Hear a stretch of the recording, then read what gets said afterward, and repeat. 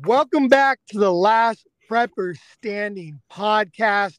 This is going to be the first episode of 2024, and I got the emergency expert with me, and we're talking a little bit about 2024 predictions and what's going on. But prior to the show, we brought up something that I wanted to dig into and kick the show off with. And why don't you recap what you were just saying? Yeah, I was just saying that we've both been in this game for a very long time, and by the way, thank you for having me on as the first guest. Feel very honored to do so. But I've been in this game for over 20 years, right? Since I was a teenager, and the thing that I've noticed, especially in the past couple years, it's not about stuff so much anymore. Like the conversation is now shifting to where do I find people that actually care? Where do I find community that actually cares? Like, where are these people hiding? And like, what people don't realize is that they're not hiding. They're everywhere. They're all around you, but everyone's kind of like keeping to themselves because we're afraid of being ousted, or we're afraid of people going, oh, you're one of those people, rather than being like, hey, let me show you the light. Let me show you why this is important. As they say, it's like the lambs are not important anymore. It's time to wake up the lions, and you got to look around to find them. Now I like that. Now what I really kind of sparked me as soon as you said that, the shift, because I noticed it too, and I'm so happy you said that because I didn't put my finger on it until literally right now when you said that, and that's why I wanted to start the show off with it.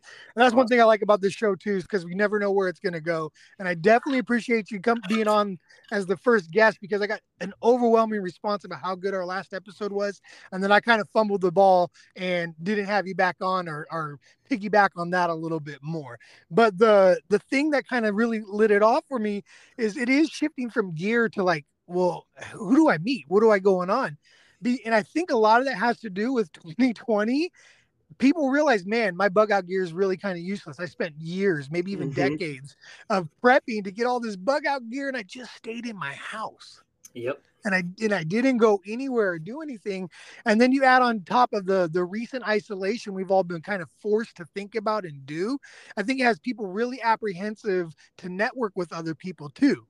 Or they've kind of been in an isolation, lone wolf type of mindset because of the events of 2020 versus wanting to get out and expand. I don't know if that makes sense, but I feel like that's part of what's going on. No, I think you nailed it, man. I think the big thing that that has happened, and I don't know how crazy down the rabbit hole you want to go today, but we'll throw out words eventually, like psyop and propaganda, but when you make something like the word prepping or preparedness a dirty word, at least in terms of like how the general public views it, all of a sudden no one wants to be associated with that word. But the fact is, if you rewind the clock 100 years, you were the weirdo for not being prepared.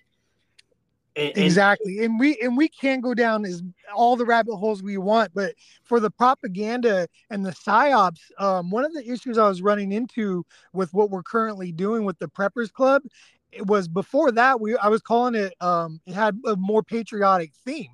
And I got a lot of people who gave me some pushback about it because they were nervous about what was going on with the January 6th prosecutions mm-hmm. and them not wanting to be tied to that type of name. So you even see that the psyoping of enjoying our freedoms is going on because you're nervous. So you add in being pro America, pro preparedness. Now you're just feeling really out in the wind between looking like a white supremacist or a nationalist extremist and some kook for prepping. So there's a lot going on to put people off from dealing with each other. Yeah, and like it's really frustrating. And like for example, with me, like I focus at least on my main IG page. I predominantly focus on just the simple steps to get people started because I feel like that's the way, that not that's the way to get people into it. Because when you talk about stuff that we know is coming every single year, like natural disasters, and then we start seeing these events that are becoming more and more prevalent from now back to 2020, whether we're talking about social unrest, rioting, various culture wars and proxy wars around the country due to religious cultures, nationalist feelings, all that stuff like that. Like people are starting to notice these things. There's no way to ignore them because they're everywhere, because it's being used perpetually to keep us in a state of fear.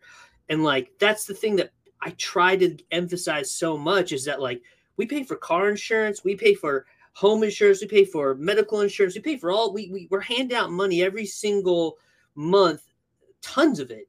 Oh, but like people don't want to basically build their own insurance program that's accessible to them right there in their home or wherever they're putting it.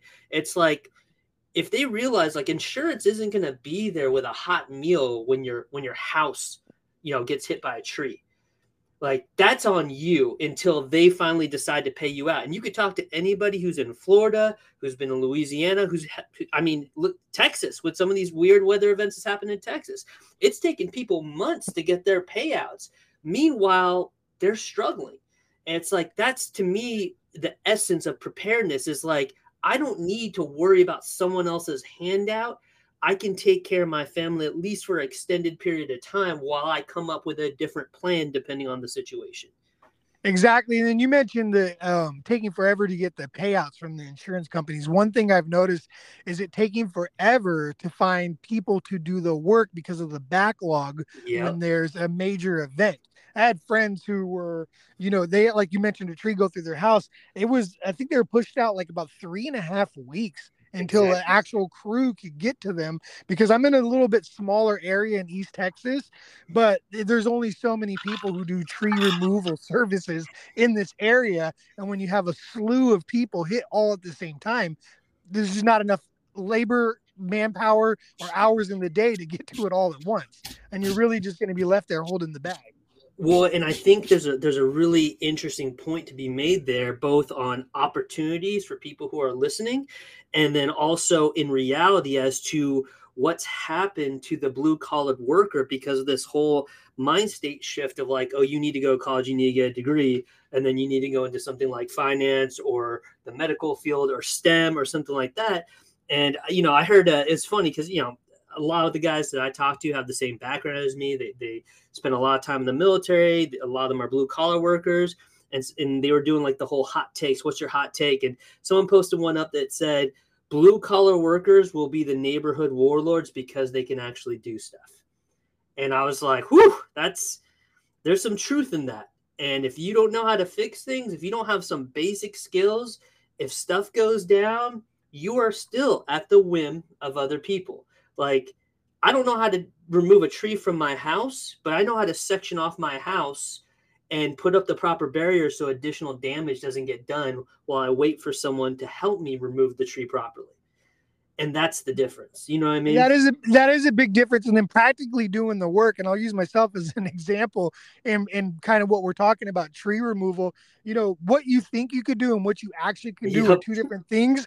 I'm on like a year plus of trying to remove these way, like I had the tree cut down. I thought I was going to process the wood on my own.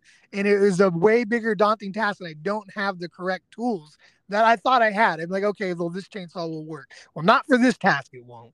And Yep. I've been constantly behind the eight ball on that. So that's why getting out and practicing those skills, like you talk about, go train all the time. All And the that's time. not just for the gym, but that could be for anything, just from your It, basic maintenance around the house to taking care of anything that you would have to rely on other people for. Exactly. I mean, for me, it's easy to just post a gym pic and put go train on it. But like, just like I'm always working on skill sets. Like I'm always trying to constantly, when I have downtime, just work on stuff that's going to make me a better person in terms of how I engage. My big push lately has been soft skills, like getting back to understanding human communication, how to connect with people. Because for me, like those skills for building community are the most important thing. I know you're in sales, and like I was in sales for years, and like I would be in my car listening to these guys that like no one really talks about anymore. They just take their stuff and they remake it. But like your Zig Ziglars, your Dennis Wheatleys, your Jim Rohns, going back even further, your Earl Nightingales, and all these people who teach people like there's more to simply communicating people. Like everything's a sale, but like it's all about human connection. No one's going to want to work with you is if you're the only person in the room who gets to shout orders, and if you're not bringing anything to the table of value that they can see or know tangibly that you possess that thing. And that's where a lot of people miss the forest for the woods. They want guys who are exactly like them, but it's like you need a wide variety of people to make stuff work. And that's been proven throughout history. Dare I say diversity is our strength? It is. That's what makes America great, right? Right. Like my mom's an immigrant, and my dad grew up dirt poor in the Midwest. And so when I look at like the things, the value systems that were instilled in me, because they both worked two jobs when I was growing up, and I would go into offices at night with them in their second job, and I would help them empty trash bins and vacuum and pick up stuff every single night. 4 years old, 5 years old, and people don't realize that like the backbone of America was literally built on immigrants. Whether we're talking, whatever level of history you want to talk, we can go into it, but like that's where America was really built. And it started with white immigrants who no longer wanted to serve under a king, and then everyone else kind of followed along because they saw the opportunity that's here. And I totally agree with you on that. And that's one of the things that I really believe that they're trying to destroy is the pride in that. And they're trying to make it seem like a dirty thing or a bad thing, or get people to balkanize around I'm an immigrant, I did this, I did that, versus like, hey, look what we did together. That's the thing that bothers me the most is the argument of like the people flooding across the border. It's the same thing. No, it's not.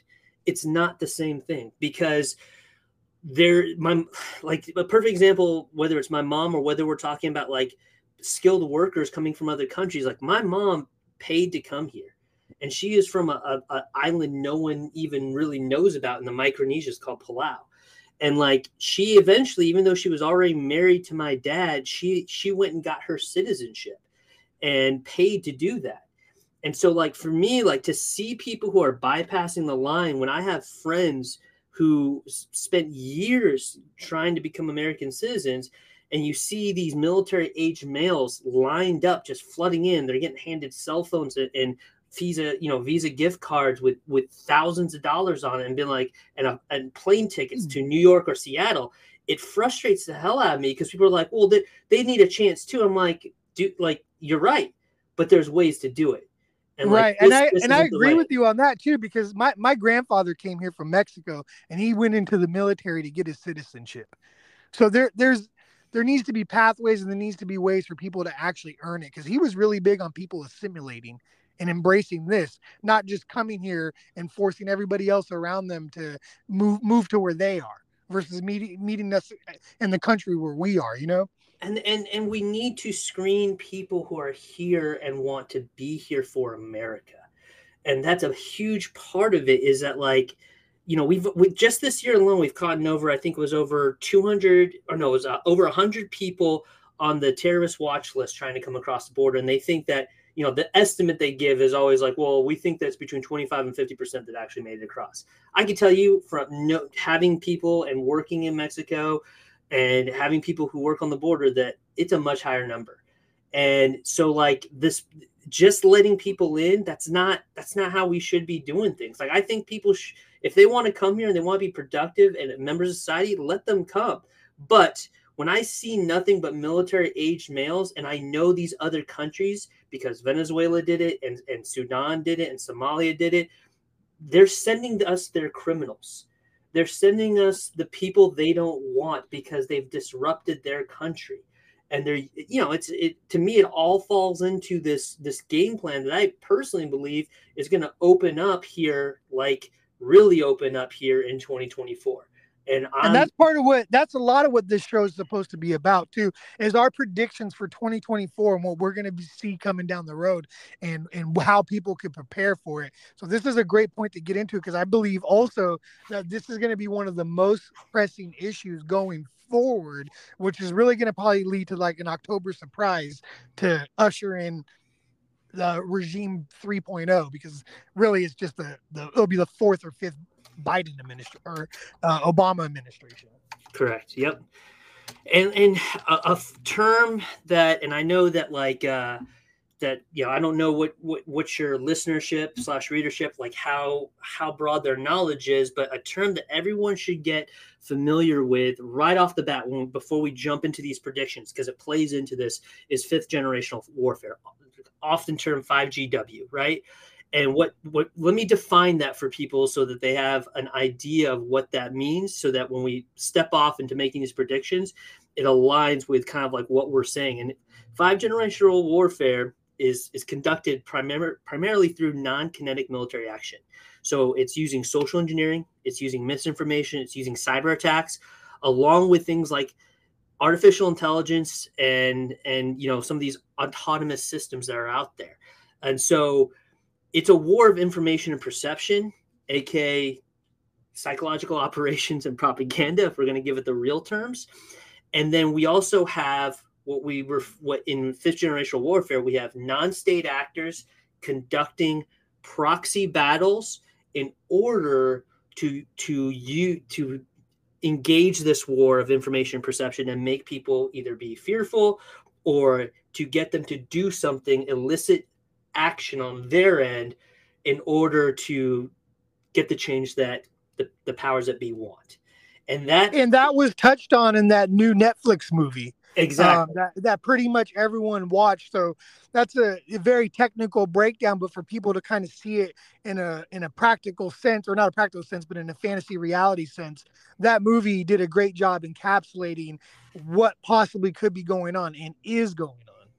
Correct. And another term that people should get very familiar with in terms of that movie and some of these other movies that have come out the past couple of years is predictive programming, which is the release of entertainment, media, information that is then projecting an idea into society so that they have that idea planted, so that when it starts to happen, they don't recognize it for what it is, and they're very comfortable with it because they've already been allowed to think about the idea. And it seems kind of counterintuitive because you're like, oh, well, if this happened, this, and this, but like this is something that's been studied for years. And this is something that's been used not just in this country, but in all these other countries that we talk about, whether it's China, Russia, whatever. It's being used all the time. It's a form of propaganda. And so people need to understand that when you see a former president being the main producer on a Netflix special, that should raise your awareness and make you go, huh, why? Right. And two, I get a little, when we talk about those movies and stuff, one thing that blows my mind is the proliferation from people who we think are on our side. Yes. Like I'll see a lot of people who we believe are on our side. I never come in contact with like the transgender stuff or all that issue that leads to divide us being promoted as being a good thing from the left, which they say it is, right? I never come in contact with that. I only see it being portrayed as a negative thing from the right. And then I would have never known about that Netflix thing because of any of their own advertising, but the way that we advertised it out. So a lot of times we're doing the work for them and amplifying out their message, and we don't even realize it. Yeah, and that's exactly it. And the problem with the right in terms, and I use that term loosely. I'm personally not affiliated in terms of like these political parties, because frankly, I don't believe anyone in these political parties really represent me anymore.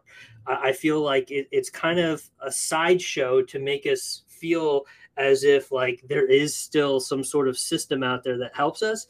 But, to me, like when I see the more conservative America engaging with this stuff, like they still don't understand the game.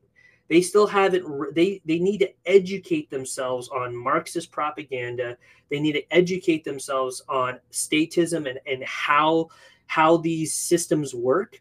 And they need to get familiar with guys like Yuri Begmanov, who did an interview back in '76 as a Russian defector. The guy literally lays out the game plan. Everything we've seen since the 1980s up until now, he talks about directly, and he talks about how the Soviet Union used these techniques and how, U.S. or, the People's Liberation Army, whatever, they all use these same techniques, and we have done so and indoctrinated our children. This goes back to, the early 19th century. This goes back to your Carnegies and your Rockefellers, and people just don't know their history anymore. And so they're going, what's happening? What? We don't understand. It's like, yeah, you don't understand because you haven't been seeing the playbooks. You've been too focused on Netflix or IG or whatever, and not educating yourself and realizing this is all a big plan that's been going on for a very long time. And the thing is too, it's a big plan out in the open. Yes, we're not It's right quiet there. about it. Yeah, it's right there for everybody to see, which Yes. is, I kind of had an epiphany moment the other night. I watched a football game with some friends. We're hanging out, and then in a football game they have a press conference afterwards, right? And they're talking about the game that you just watched. And Yep. it kind of dawned on me. It's like, man, these guys. The whole game's what, 2 hours? The press conference is another hour, hour and a half sometimes. So I'm sitting there. I'm like, okay, we just watched this game. Now we're watching this hour and a half press conference about what we just saw, right? Because it's Yep. entertaining and they can soak in this information that seems vital and important to them because of the action involved around it, but it really has no impact on their life. The event's already over.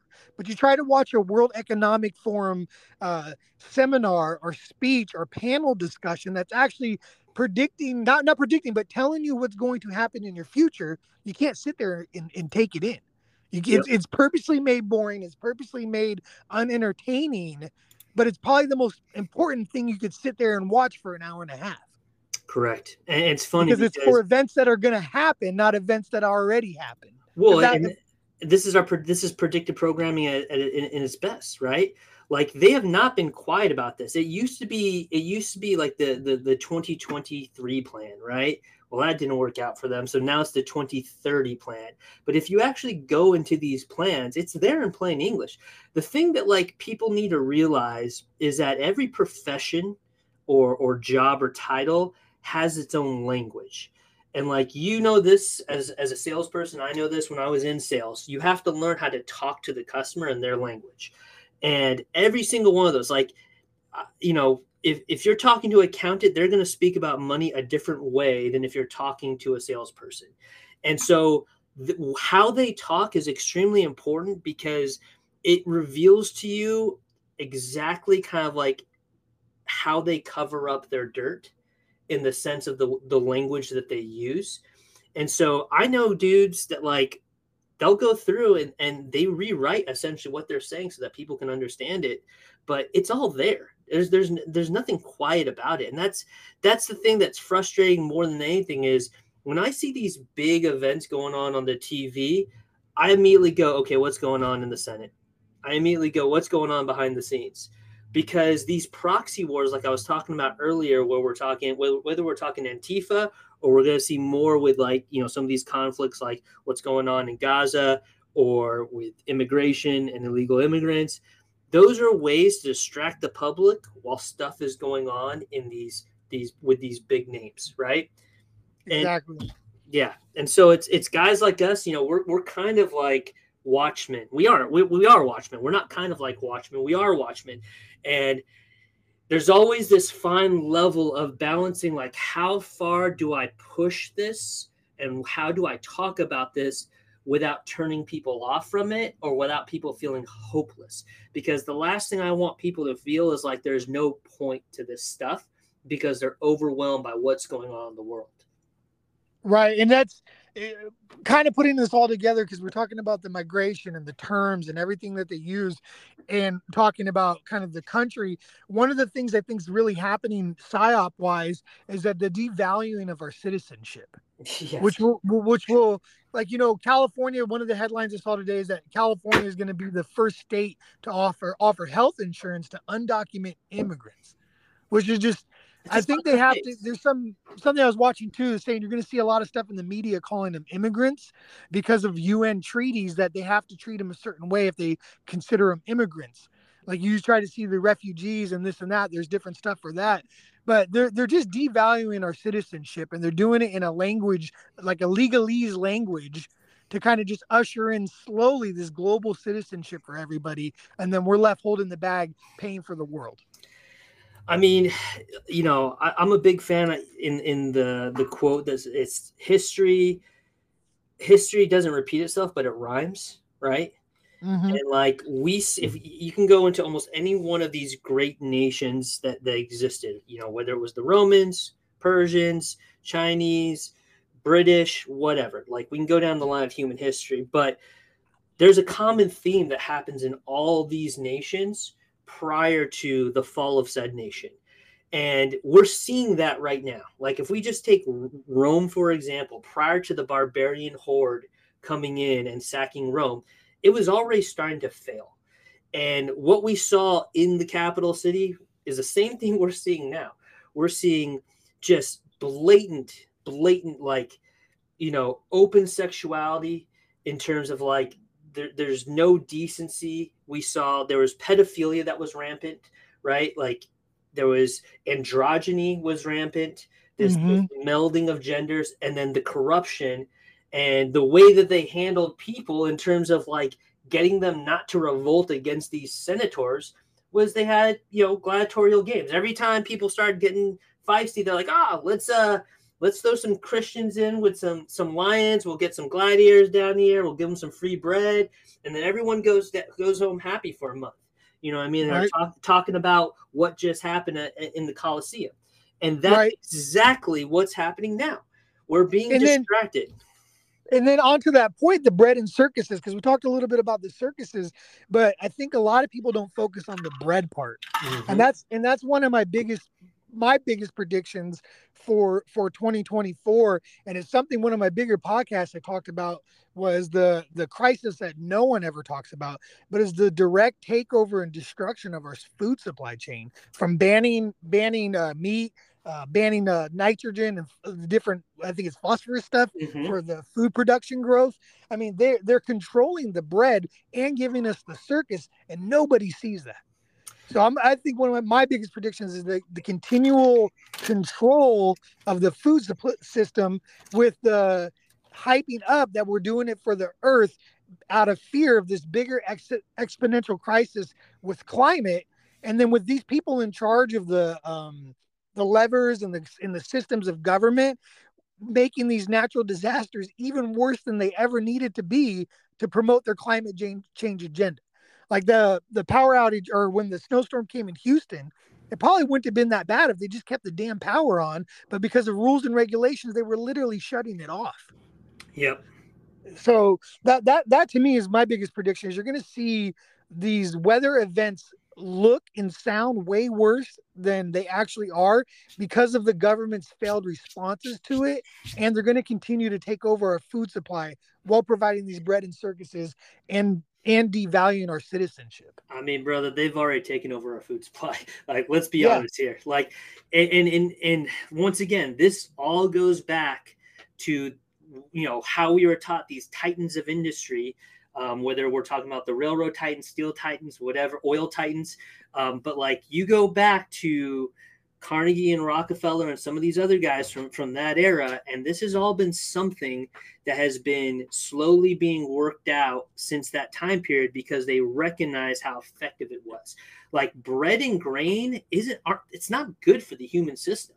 Like people don't realize that like if you were making it yourself, great, that's awesome, right? Like there's definitely still nutritional value and stuff, but by the time that loaf of bread gets made and sent to a truck that then takes it to the store and then sits on the shelf, it's designed to sit on that shelf for, you know, a month without going bad in most cases, unless they're baking it fresh. And then even when they're baking it fresh, unless you're getting something that's organic, non-GMO, whatever, you turn that bread over, there's still a ton of preservatives in there, even though they're making it in the back.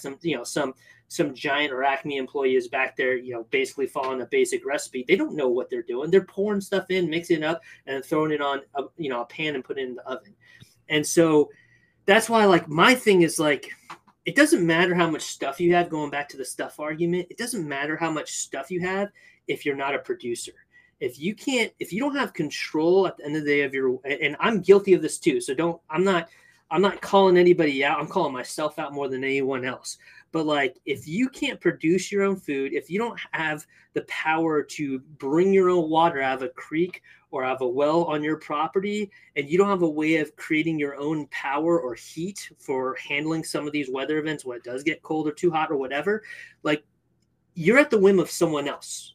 And people need to realize that if you don't know what your timeline is, that's a dangerous spot to be in if something does happen.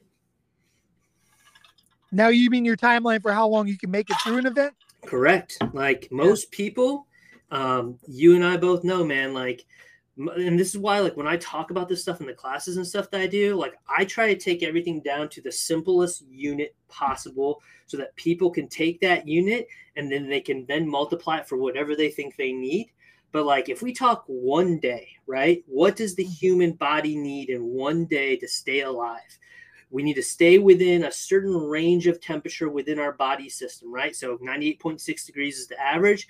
If we fluctuate outside of that, 3 degrees up, 3 degrees down, we start seeing some serious things happening in our body.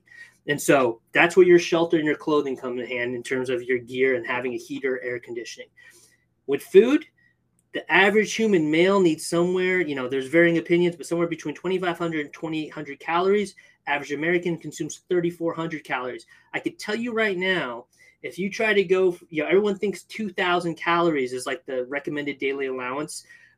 If you try to go from consuming 3,400 calories to 2,000 calories, there is going to be a host of physical and neurological effects that happen to your body if you do not incrementally step that down, where you are going to be under way more stress. You're not going to be thinking as well because your body then goes into basically like a state of distress because it's like, oh, we're not getting nearly as much food as we normally get. And then you talk about water. 1 gallon is the rule of thumb, right? Right. Do we need to drink 1 gallon of water every single day? I think we can safely say, by looking at all these people who drink nothing but Diet Coke all day, that you can survive without 1 gallon every single day. I see these people walking around with these giant jugs of water, which is fine. Stay hydrated. Do your thing if you like it. But to me, the 1 gallon I was always taught is that safety net, right? Like you have a little bit extra, a little bit less that you can use for other things too, whether you're rehydrating food because you decide to go the dry food route or, whatever. You have a little bit of a safety net, in terms of that water. After that, everything's a plus, right? And people are like, oh, but we need this. And I'm like, no, you don't. And I can prove that because I have been around the world. I've walked with Amazonian tribes. I have been in some of these other countries with indigenous people and who are still living in indigenous ways using very crude tools. And they're having a good time. Like they're enjoying life with basic, knives and spears and blowguns and bows and arrows. Their community is solid because they know exactly what they need to keep it going. They know their timeline and how to survive. And that's, Correct. I did a fast a few weeks back, a 3-day fast. Nice. Those are great. And that very, very eye-opening too, about like, man, you don't need as much as you think you need, but you're going to want it if you're used to having it. Well, yeah. And that's another thing about the Go Train side of it, man, is that like all these guys, I know a ton of dudes. I even know dudes who are in the military with me who think that like, they're just going to pick up where they left off when they left service 10 years ago. And it's like, bro, like you're still on pain meds from the VA. And if those get cut off, you're in bed because your back is blown out from injuries. And it's like, right. Try to ruck with your 150-pound pack. That's what I'm saying. Like, yeah. Like some of these guys hit me up. They're like, check out my new pack. Like I'm like, how much does that weigh? Cause it's a 70-liter, 80-liter backpack. He's like, it's going to be it's about 100 pounds. And I'm like, listen, man, as someone who used to carry 100+ pounds on my back for a living in the military, like you're going to destroy your body. Like, and that's, when I do some of my one-on-one kind of coaching and stuff for preparedness and survival and everything, one of the first tasks is to go do a 5K with your bag and then see how long that takes you. Yep. But you need to tell me how long you think it's going to take you up front. Yep. And I'm always amazed when and almost without fail, I get somewhere around like a 7-minute mile average, right? And we end up an hour 20, hour 30 plus on a 3-mile ruck hike. Dude, most you swore you were prepared for. Can't do 7-minute miles slick without anything on them. Like that, I would, especially if they're over the age of 35, like, the results are in, but most people can't do a 7-minute mile, like two miles at 7-minute pace to save their life. And it's kind of sad, but like, you're right. Everyone overestimates themselves. It's the same thing where I see all these guys who have never hunted in their life who are like, oh, if something happens, I'm just going to go out in the woods and get myself a deer. And I'm just like, it doesn't work like that, bro. Like, no, not at all. You're going to end up shooting some other dude out there looking for a deer. And then you're going to panic. Like, and then how are you going to process it? Like, have you ever skinned a deer? Have you ever field dress the deer? Do you know how to properly quarter it? What's your timeline? If you do this too long, that meat goes bad. What if you cut open an intestine or the stomach or the gallbladder? Like, there's all these different things that like people are just like glossing over, and like, oh, I got a book. I'm like, listen, man, good for you, but like, you know, the map is not the terrain. Henry Thoreau said it best. The map is not the terrain. Just because you got a map or a guide does not mean that that's gonna get you through to getting to where you need to go on the other side of it. Right, man. That's like, I've never heard that quote before. Say it again. Who was it? It was either Emerson or Thoreau, and it's the map is not the terrain. I love that. Yeah, I love that. It's great, Leo. It really kind of summarizes a lot of people's mentalities, especially in this realm here. And that might be a good kind of quote going into the new year too, because a lot of us think we have this mapped out and how this is going to play out. But man, there are so many levers that could pull. There's so many things that could happen that, you know, the terrain could change quickly and rapidly. Yep. So what are some other terrain changes and predictions you got on your mind, the forefront of your mind? So here's the big thing that like I think that people need to understand is it's an election year, so we can rewind the clock to 2020. Things are going to continue to heat up. We're going to start seeing this, I would say, late spring. I'm gonna say we're gonna see, you know, political action. We're gonna see major catalyzing events that are gonna try to drive a wedge. You know, in all the ways that they love to drive the wedge. So we can talk racially, we can talk religiously, we can talk, you know, all these different gender things that they're pushing. That's going to be a huge thing out front. We're going to see stuff with these immigrants. And now that there's enough of them here, when they start taking to the streets and marching for their rights, that's going to become a huge political campaign / slogan, in addition to them trying to get them the right to vote.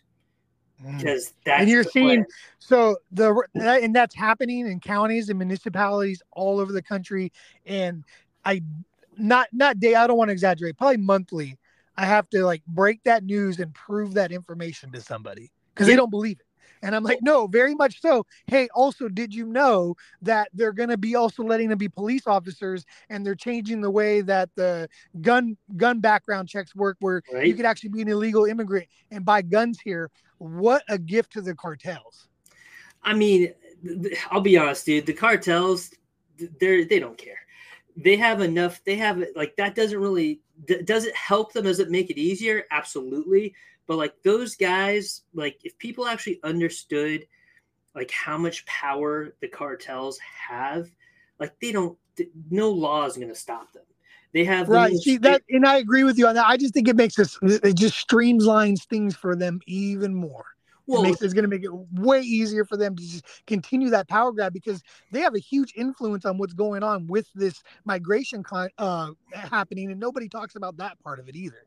Yeah, and that's because no one wants to. I mean, we could have declared the cartels a terrorist organization back in like 2005, 2006, just based off of a few key events alone that happened back then, right? And you know, there was those Americans, the Mormons who got murked down in Sinaloa. You know, there's a ton of instances where if it was ISIS, if it was Al Qaeda, if it was the Taliban, if it was any of these other groups that like they're quick to throw out there, we would have been ready to go to war without a doubt. I mean, we know for a fact that the chemical components used to produce fentanyl are coming directly from manufacturers in China, and there's been virtually nothing done to shut that down. And so it's one of those things. It's like, you know, when you know that something like that could happen, and the reason and no one's talking about the reason it hasn't happened, I'll tell everybody the reason why it hasn't happened. there's money. People are making money at every level in, a variety of organizations within, various governmental entities. There's people making a lot of money. And so that's why cartels haven't been declared as terrorists, because And they're keeping a lot of people afloat right now, to be honest. yeah, and there's a lot of money in the problem. And that's why everybody, like I hear people say all the time, well, why don't they fix it? Why don't they fix it? There's no money in fixing the problem. No, there's not. There's no Like, money in fixing the problem. They're not incentivized to fix the problem. They're actually de-incentivized to fix the problem. No one would choose to put themselves out of business when given the choice. and like, you have to understand it from, like I said, everything goes back to these very simple systems that have been set up, right? If food makes us unhealthy, which then makes us sick, then we have to pay money to fix ourselves, only to get sick again from the same food that made us sick in the first place, right? Money to be made for everybody there except for the consumer. They just are simply consuming and running through this cycle. So, like, is it a coincidence that the pharmaceutical industry is pandering opioids on people left and right? Then those people, when they have an addiction and they're doctors, because now they're very stringent in how much doctors can prescribe and for how long, and that's why they have to constantly put out these new products so that they can prescribe you a different thing, so it doesn't look like you're a druggie on pharmaceutical drugs, but it does the same exact thing, or it's even stronger than the previous drug. And then eventually you fall into the trap of, well, now my doctor won't prescribe me anymore, so where do I go? Well, you go to the streets. Yep. And then you start off until you can afford nothing. And then hopefully you have family members or friends who do an intervention, and then they put you in a rehab program to hopefully get you clean. And guess who owns those rehab programs? The pharmaceutical company. Exactly. So these corporatocracies have created these systems that are just a revolving loop. And I know this because I've seen friends of mine and family members of mine who have been stuck in these cycles, right? That's almost like a karmic cycle, if you want to get kind of spiritual with it, where you're going through these struggles and then things happen, and then all of a sudden you get pulled back and you're just back in the cycle. And the key is, like we were talking about just before, until you can become independent enough to control these things on your own, you are going to be a slave to the systems that they've created for you. And the systems aren't changing. No, they're not, because I mean, look who made the most money. How many billions? Like, it's almost insane to me when you look at how much money was lost in the middle class during the last 3 years, right? Right. It was a huge consolidation of power, and that was missed on so many people because they were scared inside their houses. And you look at it, the number that is missing from the middle class that has gone to that upper 1% is the same number. Mm-hmm. It's the same number. So, like, it tells you everything you need to know. And right, and the big thing too, when you break it down, it's all in an effort for them to become as self-reliable as possible. And we're not doing that on our level. That's what they're doing on their level. So when Schwab from WEF says you will own nothing and be happy, he's absolutely right. Everything you quote unquote are wearing, doing whatever, that's either going to be given to you as like a rental, like you get this until you die or until you exchange it for your next set of whatevers. And then the reason why he says you're going to be happy is because they're going to dope you up on as much stuff between entertainment, technology that specifically taps into dopamine receptors, along with the pharmaceutical and food that is conditioned to simply serve in providing that dopamine and serotonin effect. Because right, and your high potency marijuana. There's a lot of people who just yeah. Like, I grew up in California, and like, like when I think back to my time in California when I was a kid growing up in California, like, people would smoke a joint and then they'd go and do stuff that's fun, right? Like, right, you go and play frisbee, you go to the beach, and you're swimming, you're surfing, like you're going and watching a great movie with friends and going afterwards to get pizza and stuff. I look at these kids now, and it's like they're whether it's shatter or whatever the other stuff they have going on there, they take that stuff and they can't do anything. They're basically useless. in terms of the potency that's going into that stuff. And that's all part of the plan. I think that's one of the key little elements that people gloss over, because I'm pro freedom. I don't care. Honestly, it sounds horrible. I don't care what type of drug Same you here. want to do. I think if they made some of those more hardcore drugs, we would weed through some of the people who are draining society a little I quicker. agree. It sounds horrible. It's not really Christian. It's not really empathetic to humans. But man, I also am really pro freedom. I'm so pro freedom that you could destroy your life as quick and as fast as you want to, in my opinion. I mean, here's the But thing. You and I both know, man, the information on how bad these things are is out there. Like, it's not like anyone is sitting there while someone's firing up a spoon and a needle and they're like, I wonder if this is bad for me. You know what I mean? Like, come on. Like there's enough campaigns out there where and you and I probably both grew up during the whole DARE program. What a waste yep. of government resources that was. And like we're in the classroom and they're like, oh, this will make you feel like this and this. So basically you're giving us a guide to like what drugs we should take as teenagers to make us feel better, because that's what I feel like this is the real result of this program at this point. Yeah, it was an indoctrination into drug culture, like something you never thought. I just wanted to go play some Foursquare. I wanted to go run around, and then like, Right? hey, cool, we're gonna talk about drugs today. I'm like, what? What are drugs? Exactly, man. And so like it's just, like I said, this goes back to the evolution of of nations and societies. And I'm a firm believer that when you take away the external and physical threats of a culture or a nation, then all of a sudden the threats then become societal threats that need to be created in order to kind of keep people in line. And that's what we're seeing here in real time, right? Like I've been to third world countries and people here are like, oh, America's the worst ever. I'm like, okay, go to Sudan, go to Iran, go to Gaza, like there's all these countries out here that no one wants to talk about, but like if you're an American, you go there, guess what? You're going to be treated way worse there. Like go to Saudi Arabia and some of these things that like we're all for here. And I have no problem with like you said, do what you want to do in the comfort of your own home. Like I'm a true libertarian in that front. But Same. The moment your drug habit or whatever, your lifestyle starts affecting people that I care about, we're going to have a problem real quick.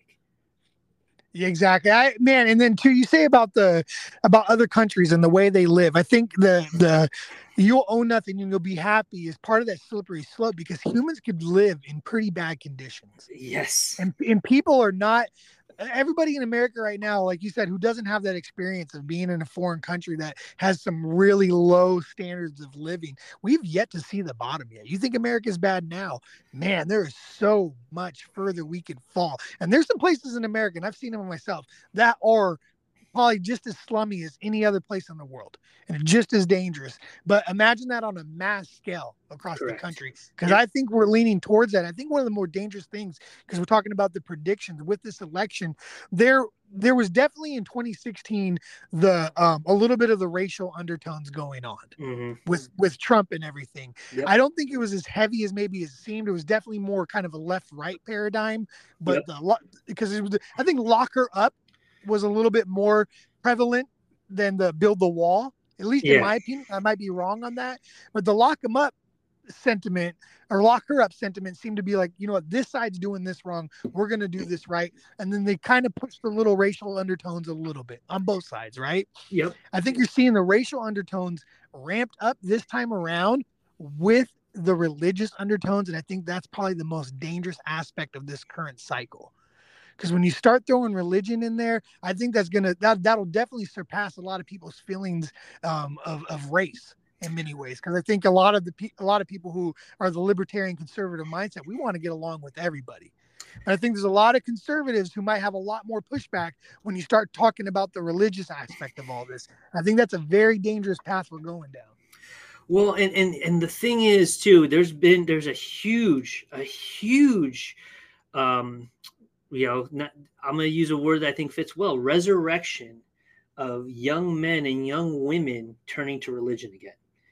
And I see it with guys, even guys that like I serve with, going back to church and realizing, and like I think everyone's their spiritual, how they determine their spirituality, once again, is a personal relationship with them and their God, right? But it is a hot button, and they're going to use it.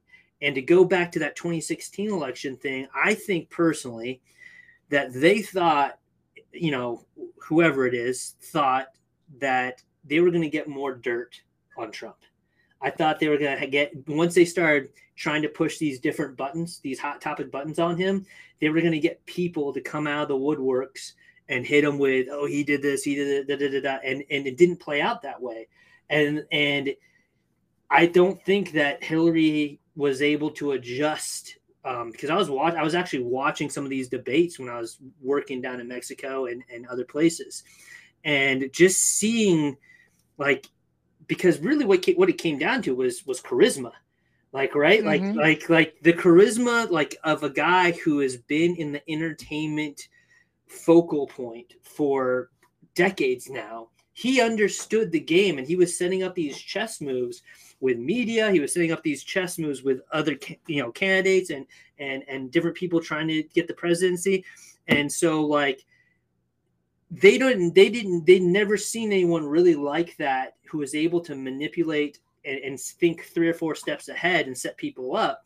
But Trump was able to do that because he had been in media for so long, in such a reality TV show type realm, that he was outmaneuvering people. And now, like, the game's changed. Now they're just like, we're just not going to give him a chance to talk. We're just not going to have debates. We're just, the last time we saw something like this, where we saw presidential candidates being taken off the ballot, was Abraham Lincoln. What was going on during that time? Well, it was the same thing. Like, I mean, I'm saying that facetiously. I know, and you know as well as I do where that happened. What happened after that? Like, what happened right after that? This sounds like history might rhyme. Like you said that earlier. Hey, it sounds like it.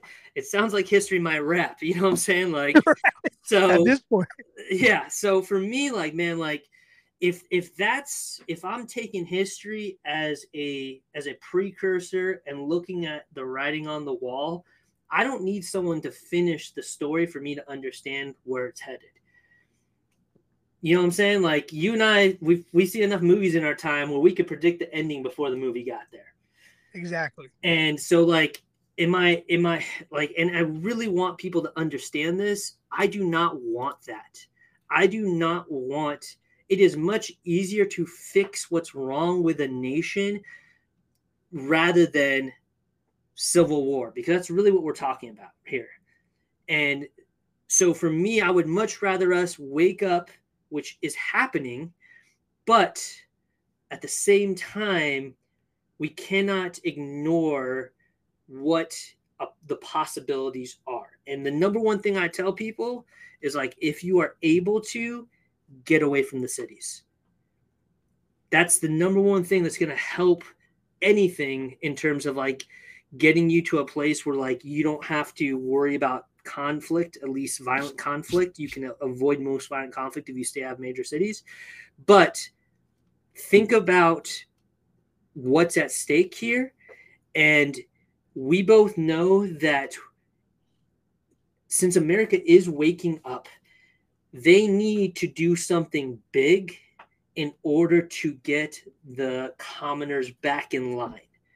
And I think it's going to look like a bunch of different. I think it can look like a bunch of different things, and we can go into the wargaming side of it and talk about that if you want to. But to me, the end result is a major event or multiple major events to get people to basically cry out and be like, help us. And the bulk of people who are not going to essentially be able to, like, save themselves are going to turn to the government, and the government's going to say, we will, but here are the stipulations. And most people are going to do it. Just like most people Of course. took the shot. Most people wore the mask. Well, it's what they told me to do. I needed to do it because of XYZ excuse. Yep. And I just see that happening all over again. And I think I think part of what we're getting into with all these different conflicts around the world is having us really thin of our qualified fighters and our qualified patriots to be dispatched across the globe and across the world while things get ramped up here with, Yep. like you said, the military age men who are red donning us right now, but just without a single shot being fired, without a single parachute being deployed. And you and I both know, like, I look at, and I'm not, there's a lot of strong young men out there, but when we look at the generation of young men coming up in their teens and their 20s right now, I don't feel secure in the fact of thinking that they're going to step up to the plate in order to defend us from attacks here. Definitely not quick enough. Definitely not quick enough. I don't think the gym bros are going to transition into combat warriors No, with a flip of a coin. no, and I can tell you that from personal experience, because when I went through back in 2009, there was a lot of gym bros in there, and a lot of them didn't make it through because, you know, muscle, like mass muscle is great if you want to look pretty and you want to wear tight shirts, but like in terms of functionality and being able to hop over a fence, or like, just conserving calories, I could tell you every time I went to a schoolhouse in the military or to go and do something for an extended period of time, I dropped weight. I got down to a weight level that was most efficient for me to be able to do my job as a reconnaissance man and as a sniper. And I was always one of those guys that, like, I'd go off to a school like recon school or sniper school or whatever. I'd be there at like 185, 190. By the time I leave there, I'm 165 lean, because you're just not lifting weights. You're doing body weight, you're carrying rucks, you're running, you're doing drills, whatever, but it's not weight that's really important, because it isn't. You know what I mean? Like, it's good to look good and to fill out shirts. It's great. And if you need to lift something heavy, it's useful for that. But if we're talking armed combat, like, there's a reason why these guys who, these wrestlers and like MMA fighters, they don't look like bodybuilders. No, they're like you said, they're lean and they're functionally strong, and they're ready. And I think a lot of the people who are coming across, you're going to see a lot. It's just different. They're just tougher people too. You don't go make that trip here and not be a tough person, in my opinion. Regardless of how you feel about them, regardless of what they're leaving or what they're getting away for, those are hardened humans. Those are hardened people. We are products of our environment. And that's the thing. Like, America has gotten soft, bro. I mean, I look around and even and I hope anyone who's listening, I'm not trying to rag on anybody specifically, but it's an observation. Even within the emergency services realm, right? We're talking fire, police, ambulance. Our first responders, most of them, especially if they've been in that job for longer than 10 years, look like a bag of potatoes. Yes. In uniform. And I could tell you, because most of my boys out of the infantry side of the house in the military went to law enforcement. I would say probably like 80% of them. And they're usually still in shit because they've been there. They've understand why they need to be. But like the other guys, you got to understand, like, most people don't understand that. Like, I think it's like only like 30% of law enforcement officers have actually had to draw their gun in the time they served as Leos and like presented on somebody. Like, that just tells me there's not a lot of experience out there. You know what I mean? And hey, stay safe. Do what you got to do. If you work in a small town, God bless you. Do what you got to do. But like, when I look around, I don't see many law enforcement officers that I trust to protect me. I'm the only one who's going to do that. And that's a good point you bring up. And I think one of the things that I think is a prediction everybody's making right now for 2024 is some sort of like kinetic attack like we saw in Israel by these people who are coming in. And that's been on the forefront of my mind. Yep. And who are the people who are going to have to respond to that? I mean, Everyone wants to make believe it's going to be themselves, the citizen. They're going to run out there, the Minutemen ready, something like that. But no, it's going to be the first responders. And have you seen the first responders around your town? Because I had a little interaction with a heavier set officer, and part of what went through my mind, I wasn't doing anything wrong, but I just kind of wanted to. I literally thought for a second, man, I should just run. There ain't no way right? he's going to catch me. I wasn't even doing anything wrong, and it had crossed my mind. Like, this, what is going on? You know? But that's going to be the guy who's running to the defense of us. And it's scary. And that's why it comes back to, you have to be ready to protect yourself. And like the funny part is like there's this whole like, you know, operator goon culture with a lot of these guys out there. And like a lot of that, you know, if it gets them out to the range and they're becoming proficient, good on them, whatever. Like, you know, if that's what it takes to get some of these younger guys into guns, then, you know, I'd rather have the LARPing aspect of it. I mean, dude, you know, like, here's the thing. It's all LARPing until it actually happens, right? Right. So, like I think it's funny when people say that, but it's like that. What do you think, like, going to a dojo is? Like, what when you go and do MMA with your buddy, like, you're not really fighting. You are, but it's not like you're fighting for your life. Right? Exactly. I posted a video on my Instagram. You guys can go check that out, American Preppers Club. But I posted a video where there was a street fight with this much, much bigger guy and this smaller kid, and he was choking him out. And the guy was trying to tap in a street fight. Yeah, exactly. That's not a thing. And that's what, like, when it comes to martial arts and combatives in general, like, it once again, it comes down to like awareness of your environment. Like, you can't and just to preface this, I've been a martial artist for most of my life. I started when I was 4 years old. And so like I have a pretty extensive martial arts experience in judo, wrestling, and a bunch of other stuff. And I tell people all the time, like, if you are only focused on the rules of your sport, when you get into a fight, you are going to get hurt. Because you're either going to get body slammed, you're going to start getting kicked in the face when you get on the ground, or someone else is going to come out of the crowd while you're rear naked choking some dude because you didn't realize he had buddies, and he's going to kick you in the side of the head or stab you or shoot you or something of that nature. And you're gonna be eating out of a straw for the rest of your life. And that's a good scenario. You know what I mean? Like, that's right. Short of, you know, not having, you know, your lights put out permanently. And that's so real. Actually, a big famous case, Brian Stoll or Stovall or something like that. But a San Francisco Giants fan, you can go look it up. I did. I remember when that happened with the Dodgers fan, right? Yes, and we knew him. He was kind of in our circle, a little out of our circle, and he did a lot of events. And thank God that he has not made a full recovery by any means, but his prognosis after a decade plus has dramatically changed, and he's able to do a lot more than anyone thought he would ever do, and more than he was able to do for a long time. But that was one of those things, man, where, you know, I don't know the whole story, I don't know the whole incidents, but, you know, when you really kind of feel yourself and you think things are going to go a certain way, surprise. Yeah.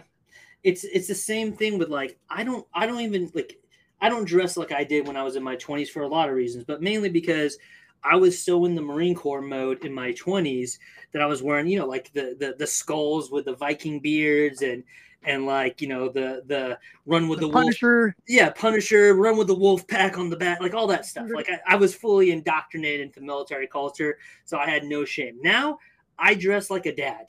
Like if I'm walking through Kmart, I don't think Kmart even exists, Walmart, or I'm getting stuff from Costco, whatever, I just try to look like everybody else, because I'm not trying to attract attention to myself anymore. Like this whole posturing up, it's done. And I'll be honest, like, this idea that fair street fights exist anymore, like, y'all can just throw that out the window.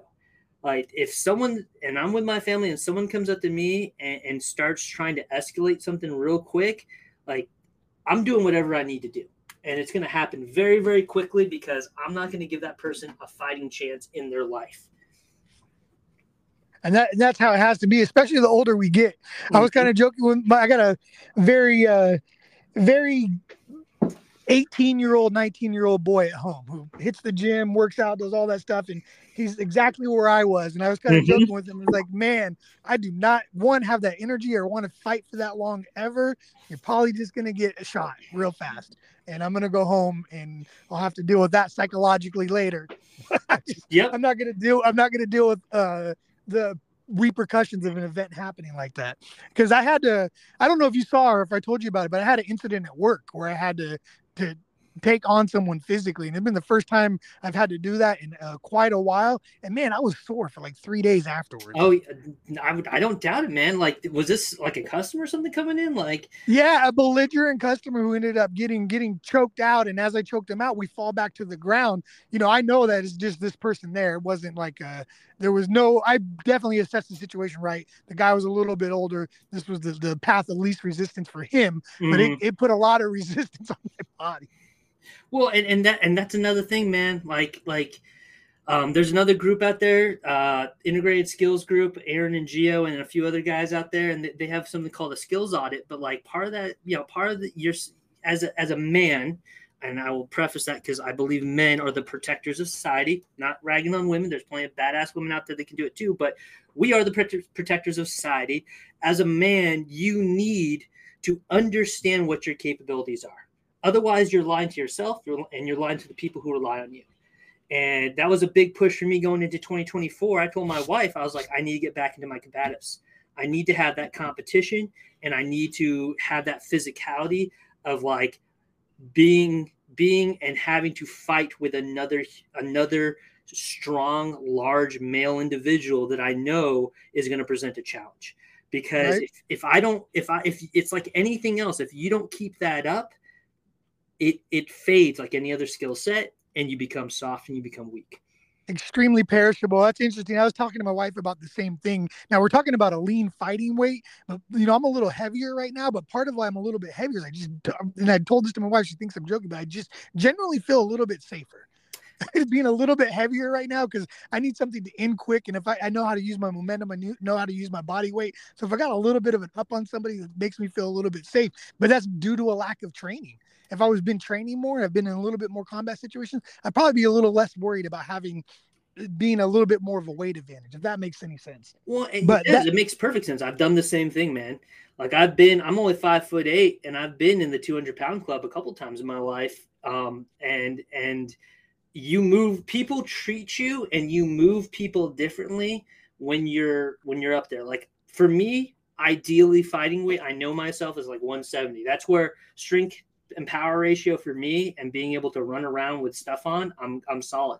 But like if I need to move a guy who's 260, 270 at 170 pounds, it ain't happening. Like that dude is going to be moving me around regardless of how much I train, unless I start breaking down like skeletal systems, like taking out knees, taking out wrists, taking out fingers. Like unless I can start doing that very, very quickly, that dude's going to smother me, especially if he has any sort of real athletic background. Because, yeah. that's how I feel about it too, because there's some big country boys out here. Oh, I'm So sure, man. if I'm walking around below like 210, 220, I generally feel like fuck, just I'm not going to get respected. One, I feel like they're just going to do Mm-hmm. whatever they want to me, and that's such a weird mindset to be in. But that like you said, that's from real world experience. Like Correct. knowing how this real world works. It to some people it seems like a weird mindset to be thinking about that, but to me it's like, well, I've lived that life. Yeah, and there's other ways to do that too. That's what people like. Like presence is huge. Like I'm not, like I said, I'm not a tall dude, but like I've had guys tell me like, you have an intensity about you when you're around, people in a competitive environment. Mm-hmm. Like you can tell that there's no nonsense. And I go, I mean, that's something that's cultivated. Like anyone can get that. That comes from the confidence of knowing what you're capable of in any given scenario. Like The confidence of knowing what you're capable of and having repeated it several times. correct, exactly, and it's a compounding effect. I've been in enough shitty situations in my life to know that like if a shitty situation pops off, I have a pretty good idea on how to get out of it, one way or another. And And I so, think so. Having an idea how to get out of it, and what we're talking about right now, is also something that I'm predicting for 2024 is we're going to see a lot more violent encounters Yes, from we saw like the knockout games. We've seen I got in some rabbit hole of these subway interactions in New York, I and bet. just man, you would think it was just a gladiator school just trying to take the subway. Yep. It was mind blowing to me, but to that aspect of knowing what you're going to get into, like you said, you if somebody messes with you and your family, like men need to be protectors. I've been really kind of harping on the idea for a while and really kind of mentally struggling with, do I want to get involved in other people's problems? Do I want to be a Yes. protector for random people when it can literally put my lights out in my life? And I've been struggling with that so much lately because I don't want to watch a woman get abused. I don't want to watch someone get mugged. I don't. I'm at the point where I could care less about somebody shoplifting, which is just a whole nother Yeah, cultural I don't care thing. about that because stuff at all. because I used to run and go help if I saw it all the time, and you'd be thanked, and you were the hero. Now I'm just like, cool. I low key kind of want to shoplift myself since there's no consequences.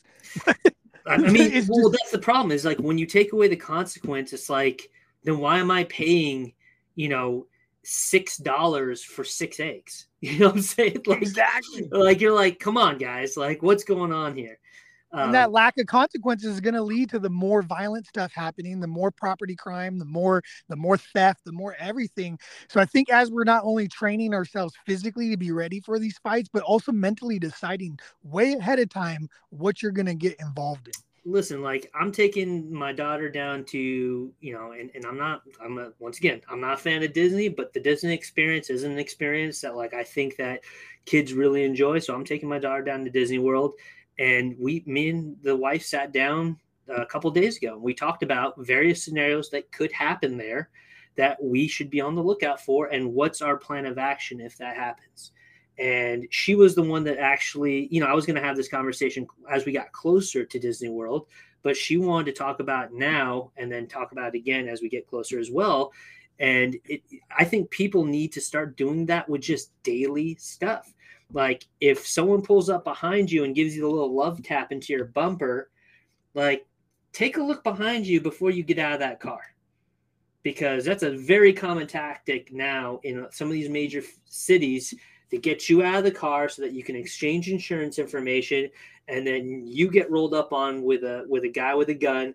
They hop in your car and they take off. And this happened to a lady with her kids in the car Yep. in And that's Philly. that's one thing with the car thing. A lot of the follow homes are happening right now too. Yes. And like we have a Scat Pack purple, really nice, right? But Mm-hmm. my wife drives it. And I had to warn her about that because there's been Hellcats and Scat Packs getting followed home and people stealing them right there in the garage as you pull into your house. You're already getting out of your car and they just come and take over and boom, they drive off.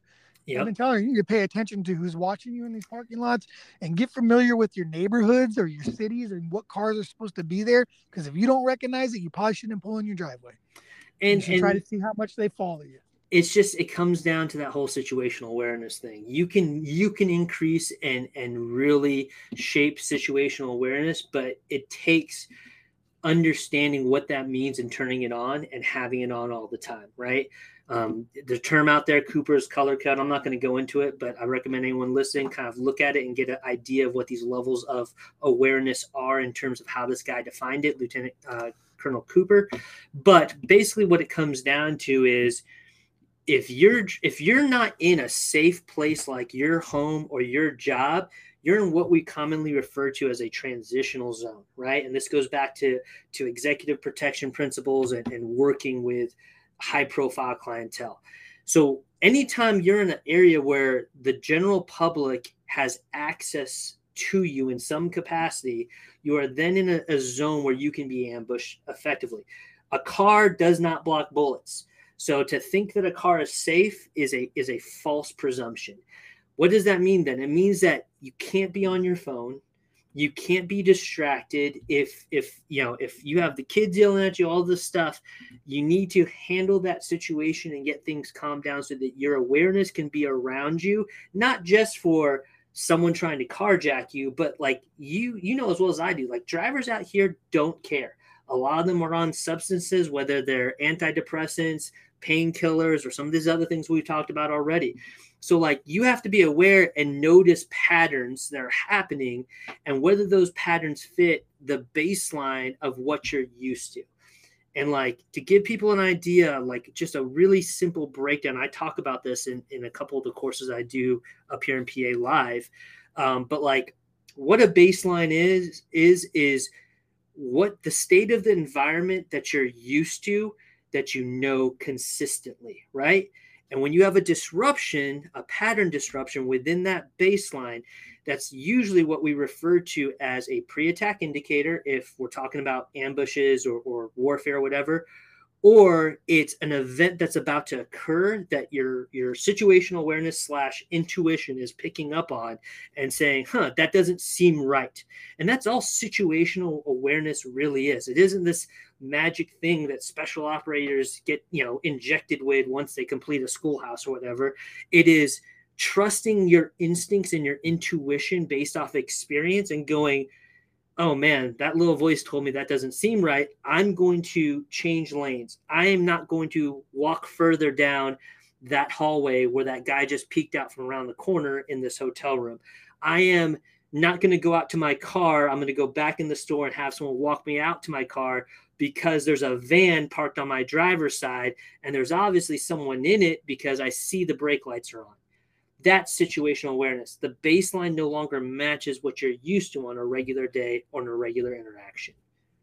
That's awesome. That's awesome. And I hope people pick up on that, what you're saying, and dig into everything that we talked about, because we covered a lot today. We talked a little bit about our predictions, maybe not as much as I thought we would, but man, we dug into some good information. I think this is very useful from what's happening from operational standpoint, really, from nefarious actors and how the programming is working to practical ways for people to be prepared.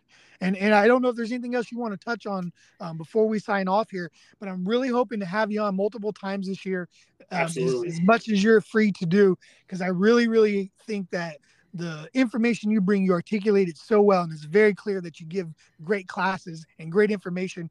Where can people follow you if they're not following you, if they're tuning in for the first time? Yeah, so on Instagram, I'm the Emergancy Expert.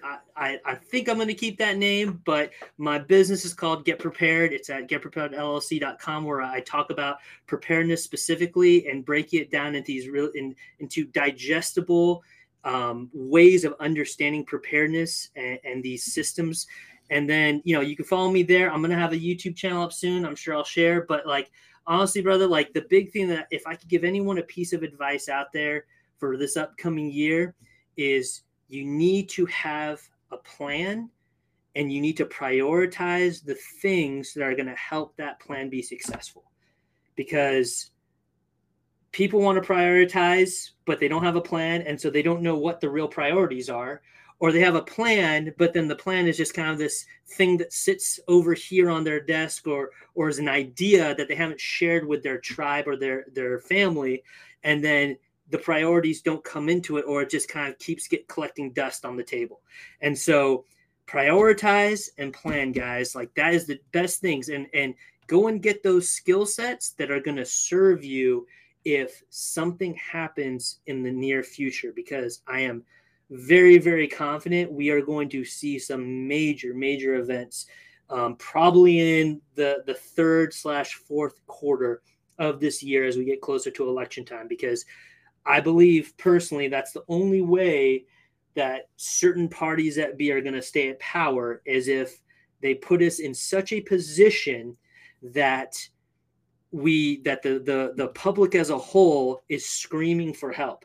And I'll leave everyone with this Benjamin Franklin quote that I hope you already know, but if you don't, I want everyone to think on this: is those who give up liberty for security deserve neither, and oftentimes lose both. 100%. And that's what we're tracking to. Man, I appreciate you so much for coming on this podcast. Of course, bro. I'm going to leave the link to your contact info for Instagram in the description on this podcast. Also a link for everybody to sign up for the Preppers Club.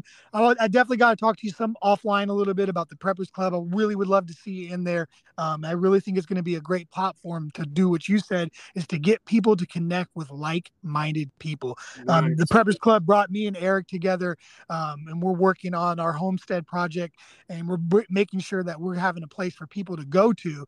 And I think in the prepping community, there's a lot of people who talk about what you should do without creating the solution for that. And I see your work, and you're definitely creating solutions and putting yourself out there and giving people real tangible things to do. Because like you talked about, you're holding live events versus just hypothetical conversations that need to Yes. be done. So Yes. instead of having a hypothetical community, we're having a real community. I often think about how powerful it would be if Canadian Prep or some of those guys who have the million-person fan base actually provided a community for people to go to. And Yep. I don't want it to be cultish. I don't want it to be anything like that. But we all could have a landing training spot. You got some of the cool schools out there, like the Pathfinder School and stuff like that. That's Yep. survival schools, but something a little more community preparedness based is something that we're working on. And I think, like you said, people got to actually network with these people and not be worried about being a weirdo. It was very awkward for me and Eric to meet up for the first time. It was very awkward for us to move that ball forward and get out of our comfort zone, but it's been awesome ever since. So community, get prepared. Guys, check the information in the bio. Go follow the emergency preparedness or the emergency expert on Instagram, and we'll go from there. Thank you, brother. Oh, absolutely. Anytime, man.